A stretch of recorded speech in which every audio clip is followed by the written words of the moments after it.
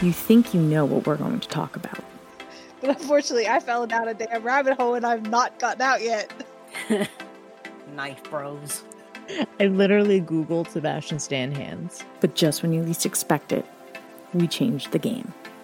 Well, yeah, because like, usually in astrology, they would partner up air signs with fire signs. All right, you can huggle. Time travel stories, and At the end of the day, only one thing matters. We decide. Well, we should make it a topic. Unfortunately, I didn't take German in school. I took Spanish and I don't remember any of it. Three Fates Decide podcast. Hey everyone, my name is Sam. Welcome back to Three Fates Decide. I am here with my two co-hosts, Liz and Mary. Say hello, ladies. hello. Hello. And tonight we are going to be going through another Marvel movie that came out in 2021, Shang-Chi and the Legend of the Ten Rings. So this one came out in August of 2021, and it was the highest grossing film of 2021. Fun fact for you. It grossed over 432 million worldwide. Ooh. There you go. It was released in the US September 3rd as part of Phase 4 of the MCU. So we're going to, as usual, go through a quick synopsis. I'll do my best of going through it. And just prefacing this, I apologize well in advance if I screw up any of these names. I will do my best, but I'm sorry.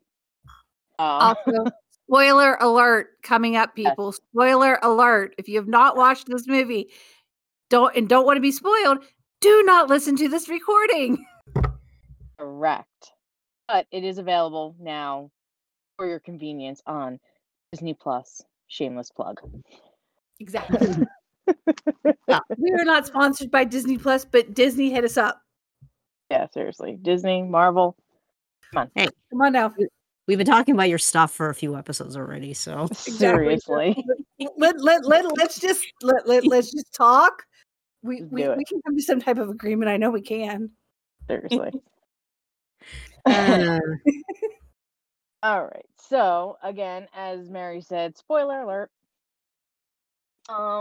Let's get into this movie. So around 1,000 years ago, Shu Wenwu discovers the mystical 10 rings, which grant immortality and godly-like powers.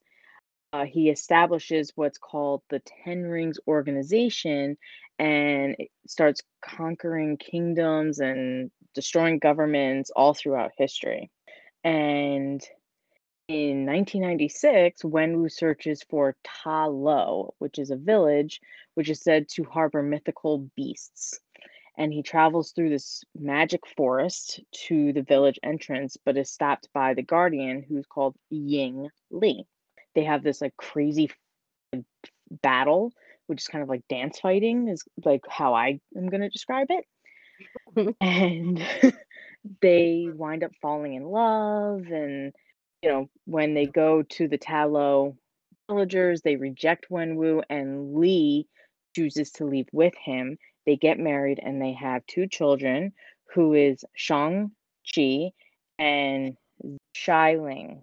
And Wenwu abandons his organization and he locks away the 10 rings to just, be with his fam.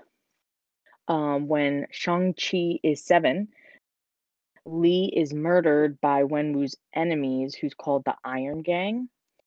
And Wenwu decides to don the 10 rings again and massacres the entire Iron Gang and resumes leadership of the whole organization and basically starts up the 10 Rings organization again. He makes Shang-Chi undergo like ridiculous martial arts training, but doesn't allow Xiling to train because she's female. And basically, she secretly decides to teach herself. When Shang-Chi is 14, Wenwu sends him to assassinate the Iron Gang's leader, and because he was so traumatized by the mission, he decides to run away and runs away to San Francisco, California, and decides to go under the name Sean. So now we are in present day, and Shang-Chi works as a parking valet with his best friend Katie, who basically doesn't know anything about who he is, only who he is now, not about his past. Um, they get attacked by the Ten Rings on a bus because they're trying to steal the pendant that Lee, his mother, gave to Shang-Chi. That battle was freaking like ridiculously awesome, I'm just saying. So after that, Shang-Chi decides to fly out to find his sister, because he's scared that the Ten Rings are going to go after her because she also has the matching pendant. He winds up telling Katie who he is, and Katie, being the good friend that she is, insists on helping him and goes with him. They find Xiling at an underground fight club in Macau, and which she created after escaping Wenwu at 16. The Ten Rings do show up. They do attack the fight club, and Wenwu arrives and he captures Shang-Chi, Katie, Xiling, and takes her pendant as well. A group of them are taken to the Ten Rings compound, and Wenwu uses the pendants to reveal a mystical map that leads to Ta Lo. Wenwu explains that he keeps hearing his deceased wife Li calling out to him and thinks that she's being held captive in Ta Lo behind the sealed gate. And he plans on going and destroying the village and releasing her. And, you know, Katie and Shang-Chi and Xiling, they're trying to tell him like it's not a good idea. And so he basically imprisons them instead because they're not going to help him. So, he got what he needed from them. Bye-bye. So then the three meet former actor Trevor Slattery, whom the Ten Rings imprisoned because he was impersonating Wenwu. If you don't know what we're talking about, Iron Man, right? Was Iron it Man one? 3. Iron Man 3, yeah. Three. Iron Man 3. He impersonated Wenwu, so he was imprisoned. So they find Trevor and his Hundun companion Morris, who offers to guide them to Ta Lo. Group manages to escape and gets to Ta Lo, which exists in a separate dimension and, has the various Chinese mystical creatures. They wind up meeting Lee's sister, Ying Nan, who explains the history of Ta Lo and basically tells them that thousands of years ago, the universe that was containing the village was attacked by the soul-consuming dweller in darkness and its soul eaters. But it was saved by a Chinese dragon called the Great Protector, who helped seal the dark gate to the dweller's world. And according to Nan, the dweller in darkness has been impersonating Li so that Wenwu will use the Ten Rings to open the gate. So Shang-Chi, Xiling, and Katie join the villagers to train and prepare for when Wenwu arrives, and because they know he's going to show up there to try and break the gate. Wenwu and the Ten Rings do arrive and attack. Wenwu is able to overpower Shang-Chi and forces him into a nearby lake, which separates the village from the gate, and then heads to the gate to go attack the rings. And as he's attacking the gate, it is starting to split open, and some of the Dweller's soul eaters are able to escape and killing, villagers, Ten Rings, whatever. So the Ten Rings decide to join forces with the villagers to attack the soul eaters. Great Protector is able, which if you remember I said is the dragon, is able to revive Shang-Chi and basically brings him back from the lake to battle the Soul Eaters. Wenwu and Shang-Chi fight again, and Shang-Chi is able to actually gain the upper hand and basically has a chance to finally kill his father and decides to spare him. The Dweller in Darkness, though, does manage to escape because Wenwu did manage to weaken the gate so much, and it attacks Shang-Chi. Wenwu finally becomes a good father and saves Shang-Chi, and by bequeathing him the rings before being killed by the Dweller in Darkness. Shang-Chi, the Great Protector, Ling, and Katie, along with everyone else, managed to kill the Dweller in Darkness. Afterwards, Shang-Chi and Katie return to San Francisco and get confronted by a sorcerer named Wong. And if you don't know who Wong is, that's from Doctor Strange. And he summons them to Kamar Taj. And that's pretty much the end of the movie. And then there is a mid-credit scene where Wong introduces Shang-Chi and Katie to Bruce Banner and Carol Danvers while researching the ring's origin. And they discover that the rings are acting as a beacon to something. And then there's a post-credit scene where Ling becomes the new leader to the 10 Rings compound and is allowing women and men to train side by side, even though she had told Shang-Chi that she was going to span the entire organization. And that is the end. Yay. You got through it. We Yeah. It actually wasn't that bad. Yeah. So, what did we think? Overall, I liked it. Yeah, me too. Yeah. I mean, overall, I liked it, but there was a few things that I just thought were a little too tropey, and I was like, they really could have done something different. Yeah. I mean, there were a couple of things that were kind of like but I got past it. Yeah, no, I thought the movie overall was actually very well done. I know like we were concerned about like quote unquote campiness, especially since, tends to be whenever you talk about, Chinese or Asian history,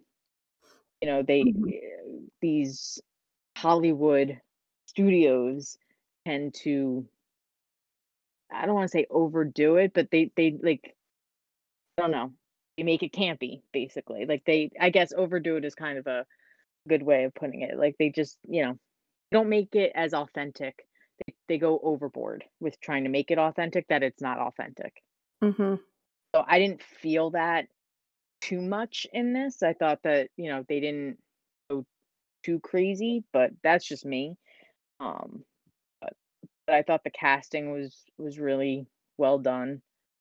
Yeah. Special effects I thought were pretty good. It was a mix of funny and obviously had the action and stuff like that. I mean, honestly, you have Aquafina in something and it's going to be funny. So she's pretty hilarious. Yeah, I mean, I thought at first, I wasn't sure about her because, I mean, she's a comedian and she mostly does comedic roles, which isn't to say that Marvel doesn't have comedy in it. It does, but, at first, I was kind of wondering how she fits in. But I guess, she's kind of like the audience, she's like the character that kind of represents the audience a bit, where she's pulled into this crazy situation and wondering what is going on, and that's kind of like us as the audience as well. It's like, what is going on? Who are these people after you? Who? What? Yeah. I think my main issue, it really stemmed down to the very first quote unquote, not the martial arts fight scene between Wenwu and what the hell's her name again? Yeah, her. That one was great. That was beautiful. I loved dance fighting. Yes. But the Shang-Chi bus scene, I'm like, damn it. I'm sorry. Don't get me wrong. It was beautifully shot. It was it was well done. It's just so freaking tropey. I'm like, really?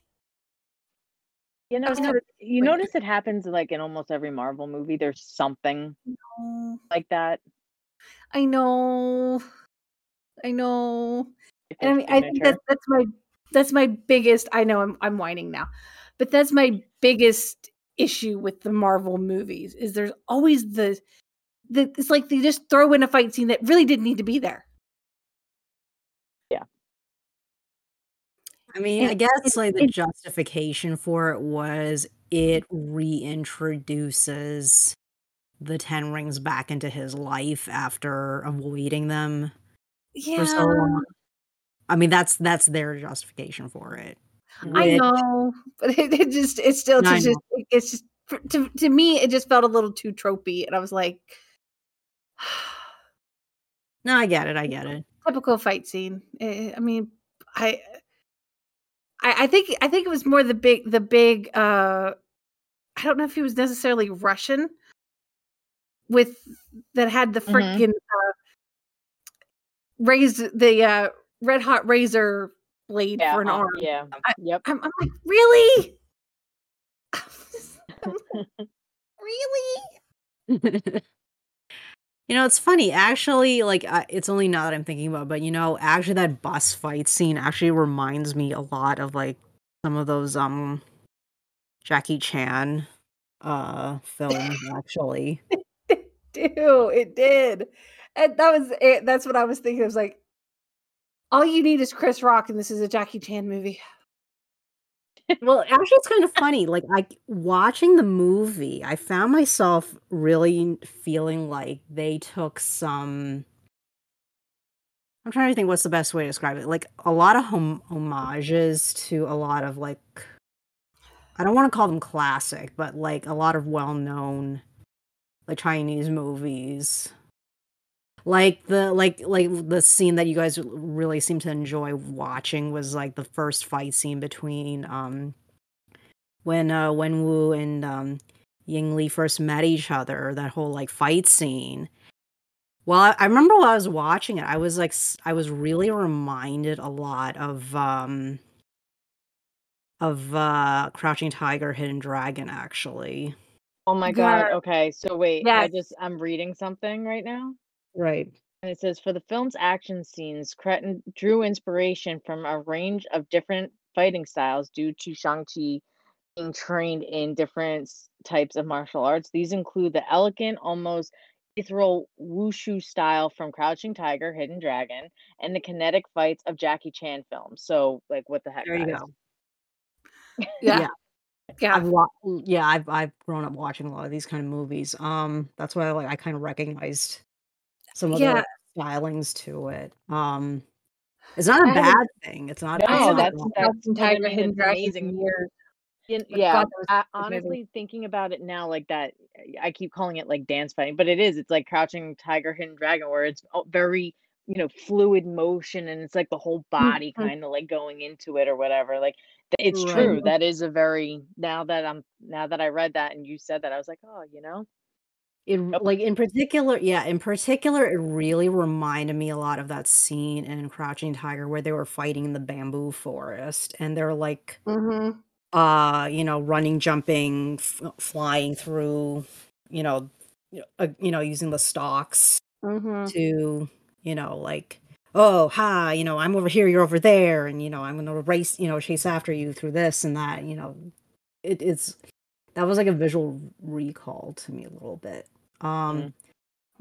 Actually, another one I thought of actually was Hero. Actually, that was another very good movie where they have similar visuals, especially the way they use the color palette in some of the Talos scenes. The way they Mm. use like bright, Mhm. like I don't want to say primary colors, but it's like you kind of tell like there's a certain color that they're using as like the theme of the scene, which is something they do in Hero. Um, but yes. Mhm. um, any other things that you guys liked about the movie? I mean, there's quite a bit we could get into. Well, I know, Liz, me and you were talking about this yesterday. Um, the actual the mythical creatures that they used for the Talos scenes Right. Morris, for one. Basically, we've all decided we want Morris. We don't care that he's technically a chaos monster. I want Morris. Yeah, there's plushies of him out there. I'm going to have to buy myself a plushie Morris because I want Morris. He's a friggin' adorable. Yeah, he is cute. He was so stinking cute. And I was very, very, very happy to see that they actually used a correct dragon for the culture and not just slap any old dragon in there. You know what I mean? Mm-hmm. Right, because in traditional Chinese art, when you look at a dragon, you know it's a very different dragon from your classic Western knights in shining armor fantasy. Like they look different from, the Game of Thrones dragons. Mm-hmm. Because aside from the stylistic approach of the art, it's also very visually indicative of how they are very separate types of creatures. Like you have the Western concept of a dragon being like a destroyer representation of like greed and stuff like that with the gold hoarding thing. Mm-hmm.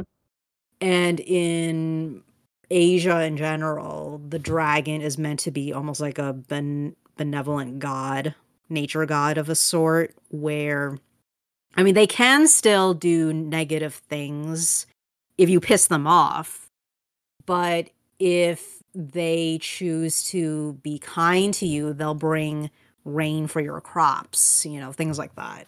So, yeah, I did appreciate how visually they look like they are Chinese style dragons, and they did it in a way where you could actually believe that this is a real creature and not like somehow like stereotypically cartoony looking.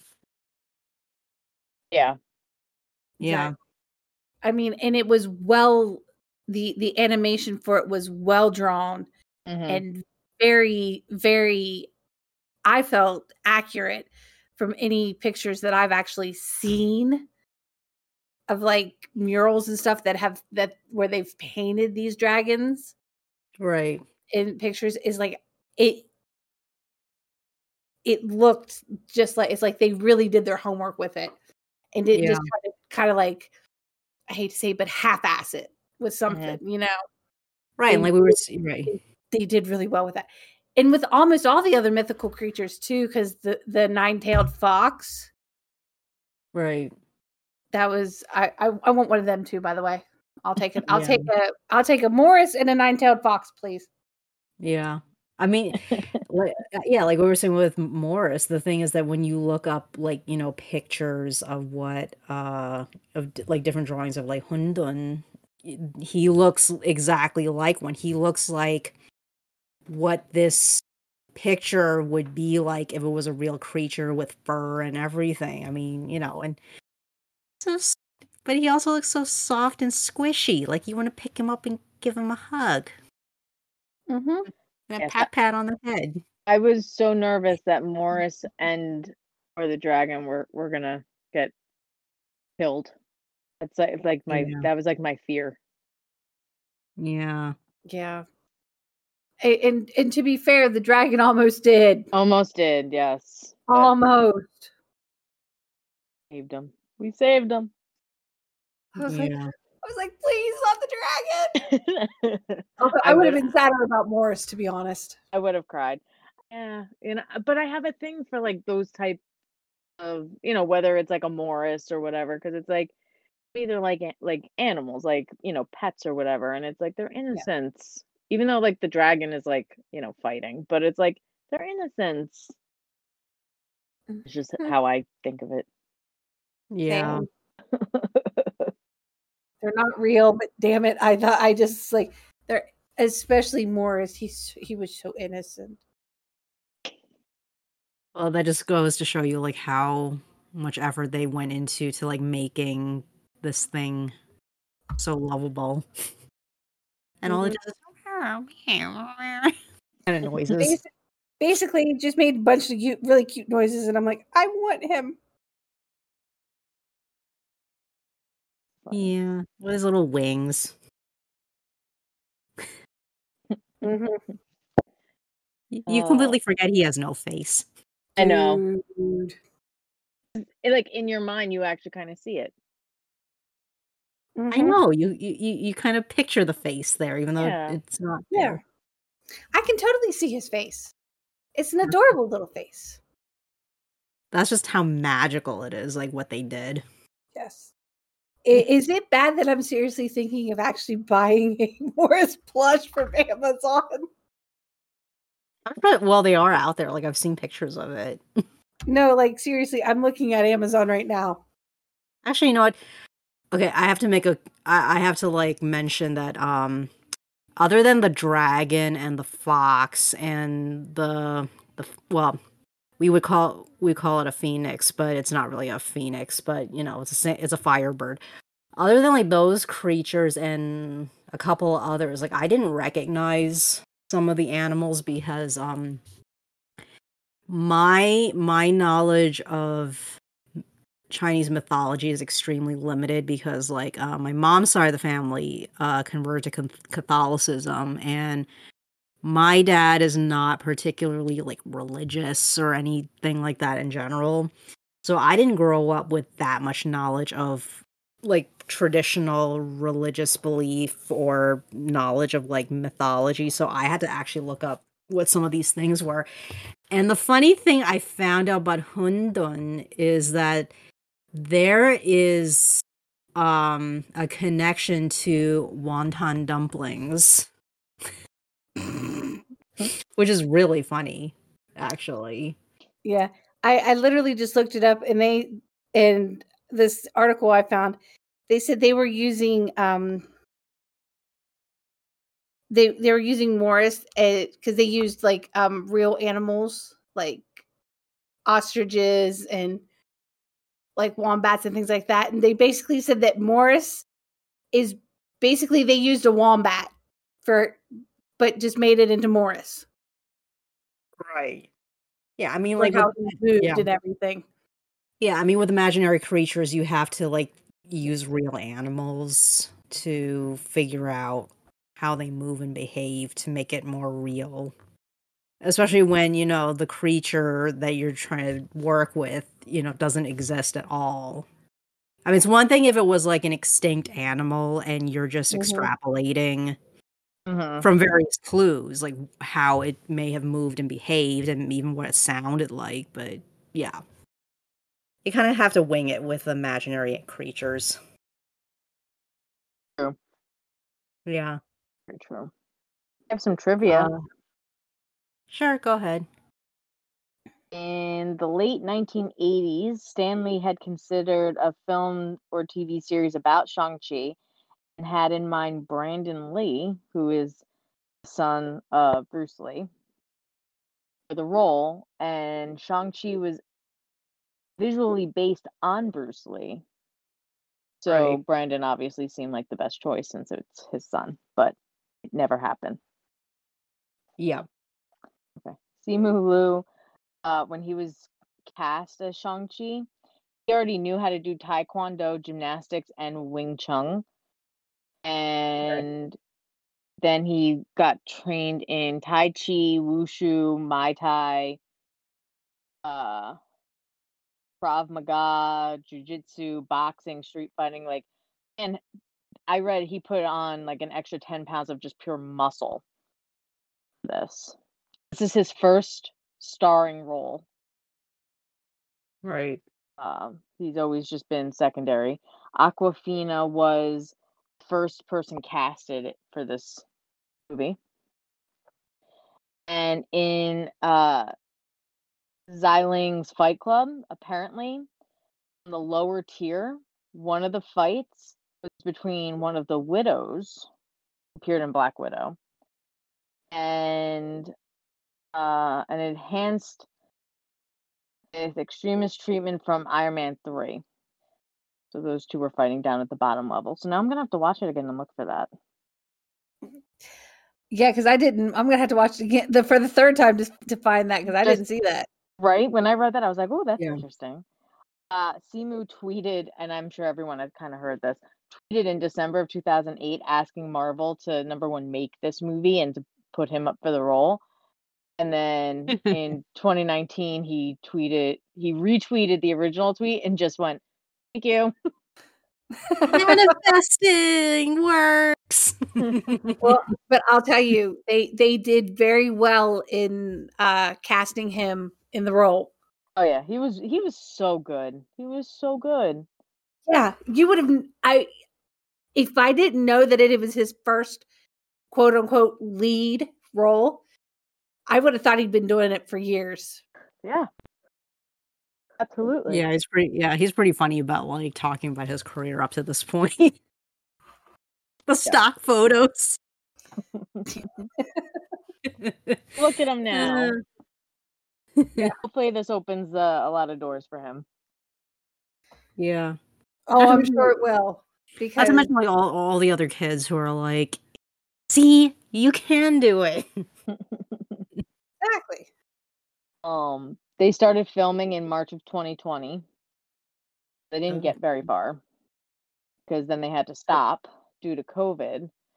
But they were actually the first movie to restart filming at the end of July of 2020.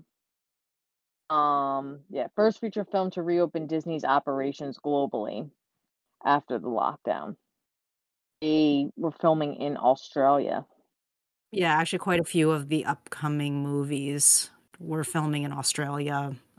Because for a few months it was like the place that was like almost COVID free. But yeah, that we know how long that stayed. Yeah. Unfortunately. And then Simu found out about getting the role of Shang-Chi after waking up from a nap in his underwear eating shrimp crackers. He said that he got a call from Kevin Feige giving him the role along with asking him to come to Comic-Con in 4 days. Imagine being like, what? I'm not sure like which is the weirder casting news story, that one or Henry Cavill, really. Oh yeah, him almost to be Superman. Yeah. I don't know that because story. he was too busy playing World of Warcraft. And he missed the phone call and had to go to voicemail. It's very funny. Yeah, I'll never forget that one about Cavill. Super gaming nerd. Yeah, right? Yeah. Man after my own heart. Oh god. But yeah, so that's pretty much only what I found the cool is. Yeah. Yeah, I mean, I think it's like I thought it was like really great how like they did cast like mostly Asian actors in the movie, which was good. Yeah. So Time to expand Yeah. horizons. But I mean, don't get me wrong. I absolutely love Ben Kingsley, who played Trevor. yeah. Well, I mean, it made sense to include him in it because as far as we know, It really did. the character is still alive. Right. Right. So and the fact he did impersonate quote unquote the Mandarin, and it's like I know in that bonus short film, they indicated that he was kidnapped by, members of the Ten Rings to bring back to their boss to punish him. And it was kind of left as a question mark, like what happened to him after that? Well, now we got the answer. Yes. Thank God he had Morris. I know. I just love the fact he's like, you can see him? Oh, thank God, I thought I've been hallucinating him this entire time. Yeah, it was pretty funny to me how like obviously Katie wouldn't know what Morris is, but it was also kind of funny to me like how Shang-Chi doesn't know what he is either. Which goes to show you is that like, not all younger generation Chinese people necessarily know these things Right. either. So I'm not the only anomaly here. Yeah. Yeah, but they're like freaking out. They're like, what is that thing? What is it? He's like, what? That thing. Oh, you can see him? Such fabulous news. I thought I've been hallucinating him this entire time. Well, to be fair, even if he was hallucinating Morris, at least being able to talk to something that you think is there does make you feel less lonely. True. This is true. That is very true. Even in my wildest imaginations, I could never have imagined a creature like Morris. I don't know, maybe when you were 3, you might have. I don't even think at 3 I would have imagined something like Morris. I don't know. Sometimes kids can surprise you.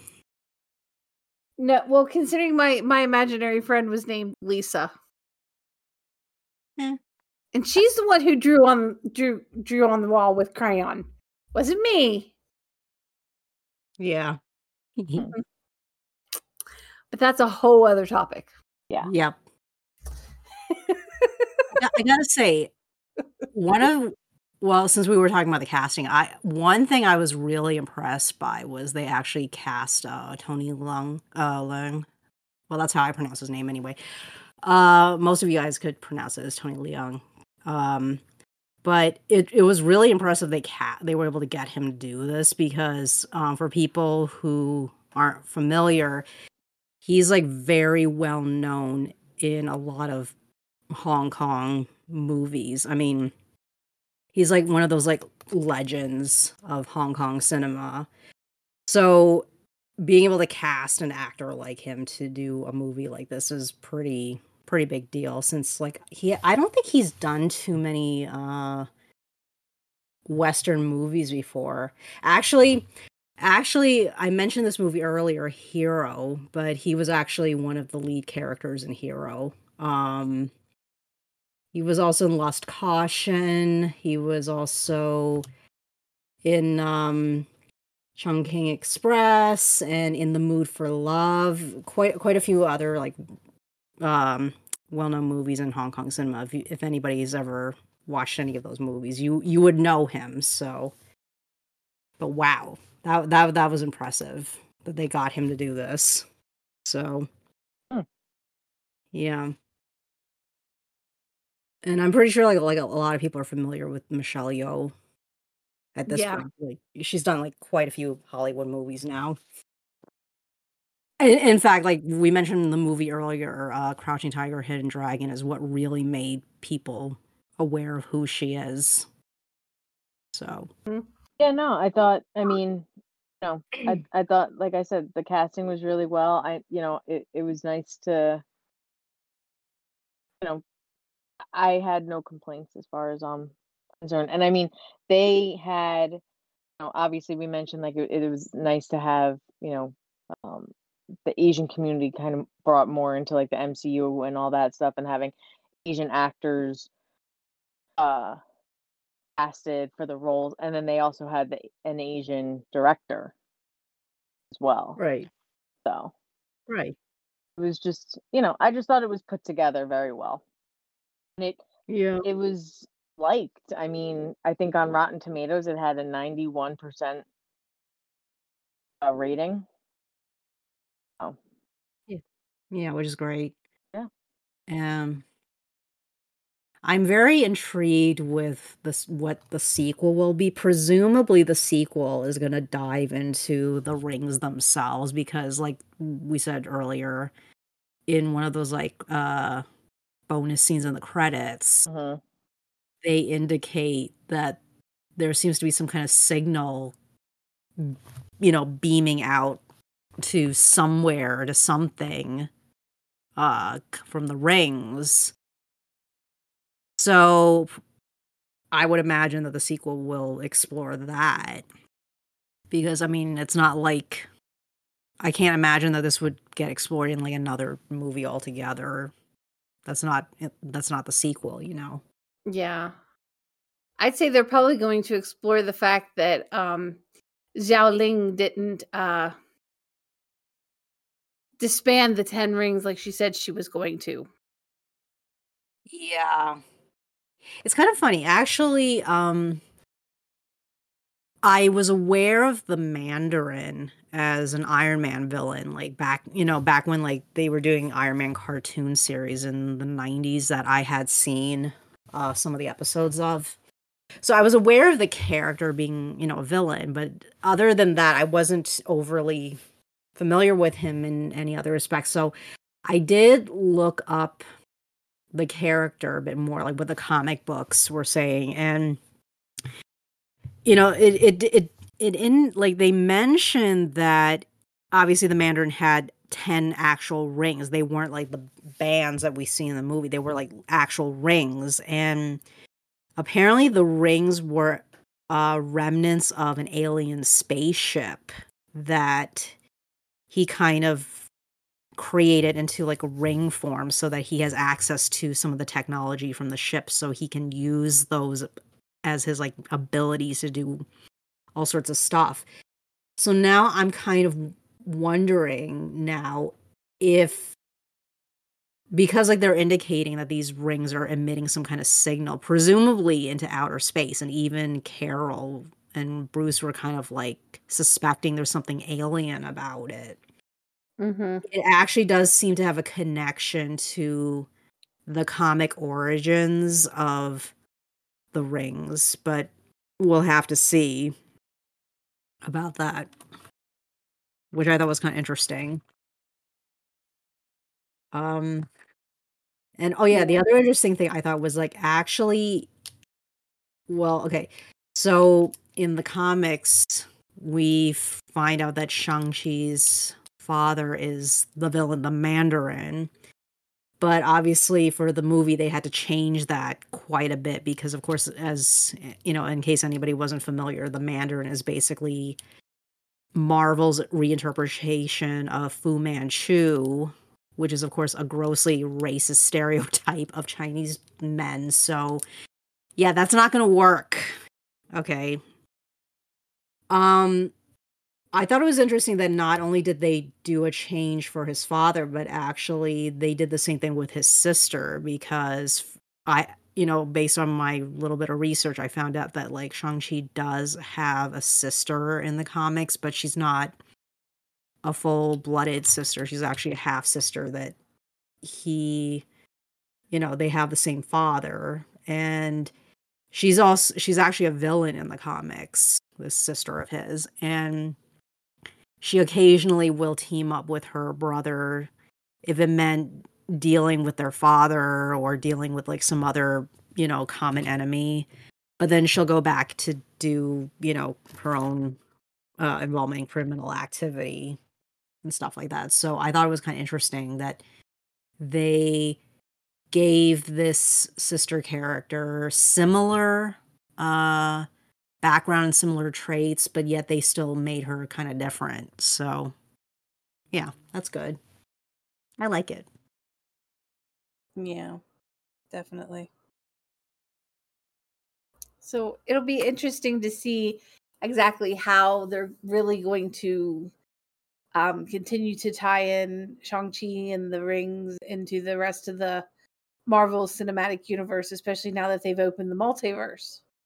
Or they will be opening the multiverse, I should say. Yes. Yeah.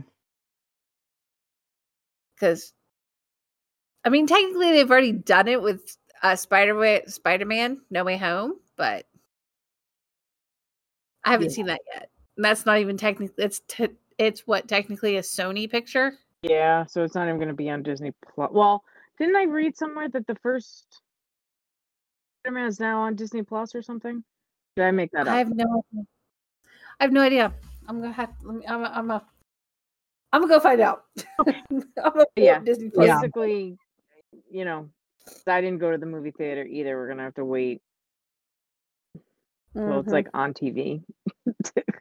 Yeah. Because it's not gonna, most likely won't be on Disney Plus, so which stinks. Yeah. But Yeah. there's a couple of movies that I want to see that I haven't seen because I just don't want to go to the movies. I just don't feel comfortable. Yeah. Nope. It's Yeah. not on. It's not on Disney Plus yet. I made it up. I apologize. That's okay. there's like quite a bit of stuff we haven't gone to the theaters to actually watch yet. I mean, like Eternals, I didn't get a chance to watch Eternals yet, but Not I me will either. definitely. Yeah, Eternals but is now on Disney Plus, y'all. Yes. yes, and we will I watched it the other eventually. day. Yeah, we will eventually do another episode about that movie Yes. down the road Yes. in a few weeks' Yeah. time. But okay. So before we close out, as usual, we have an email address where you can send us questions, comments, criticisms on how to improve our show. You can email us at threefatesdecide@gmail.com. It's the title of our podcast, all in one word, and the 3 is spelt out. And you can also reach us on Instagram at 3fatesdecide. The 3 is spelled out. And feel free to send us DMs. Let us know what you think. We love feedback. Thanks for listening, everyone. Catch us next time. And see what we're going to talk about. Because the 3 fates decide.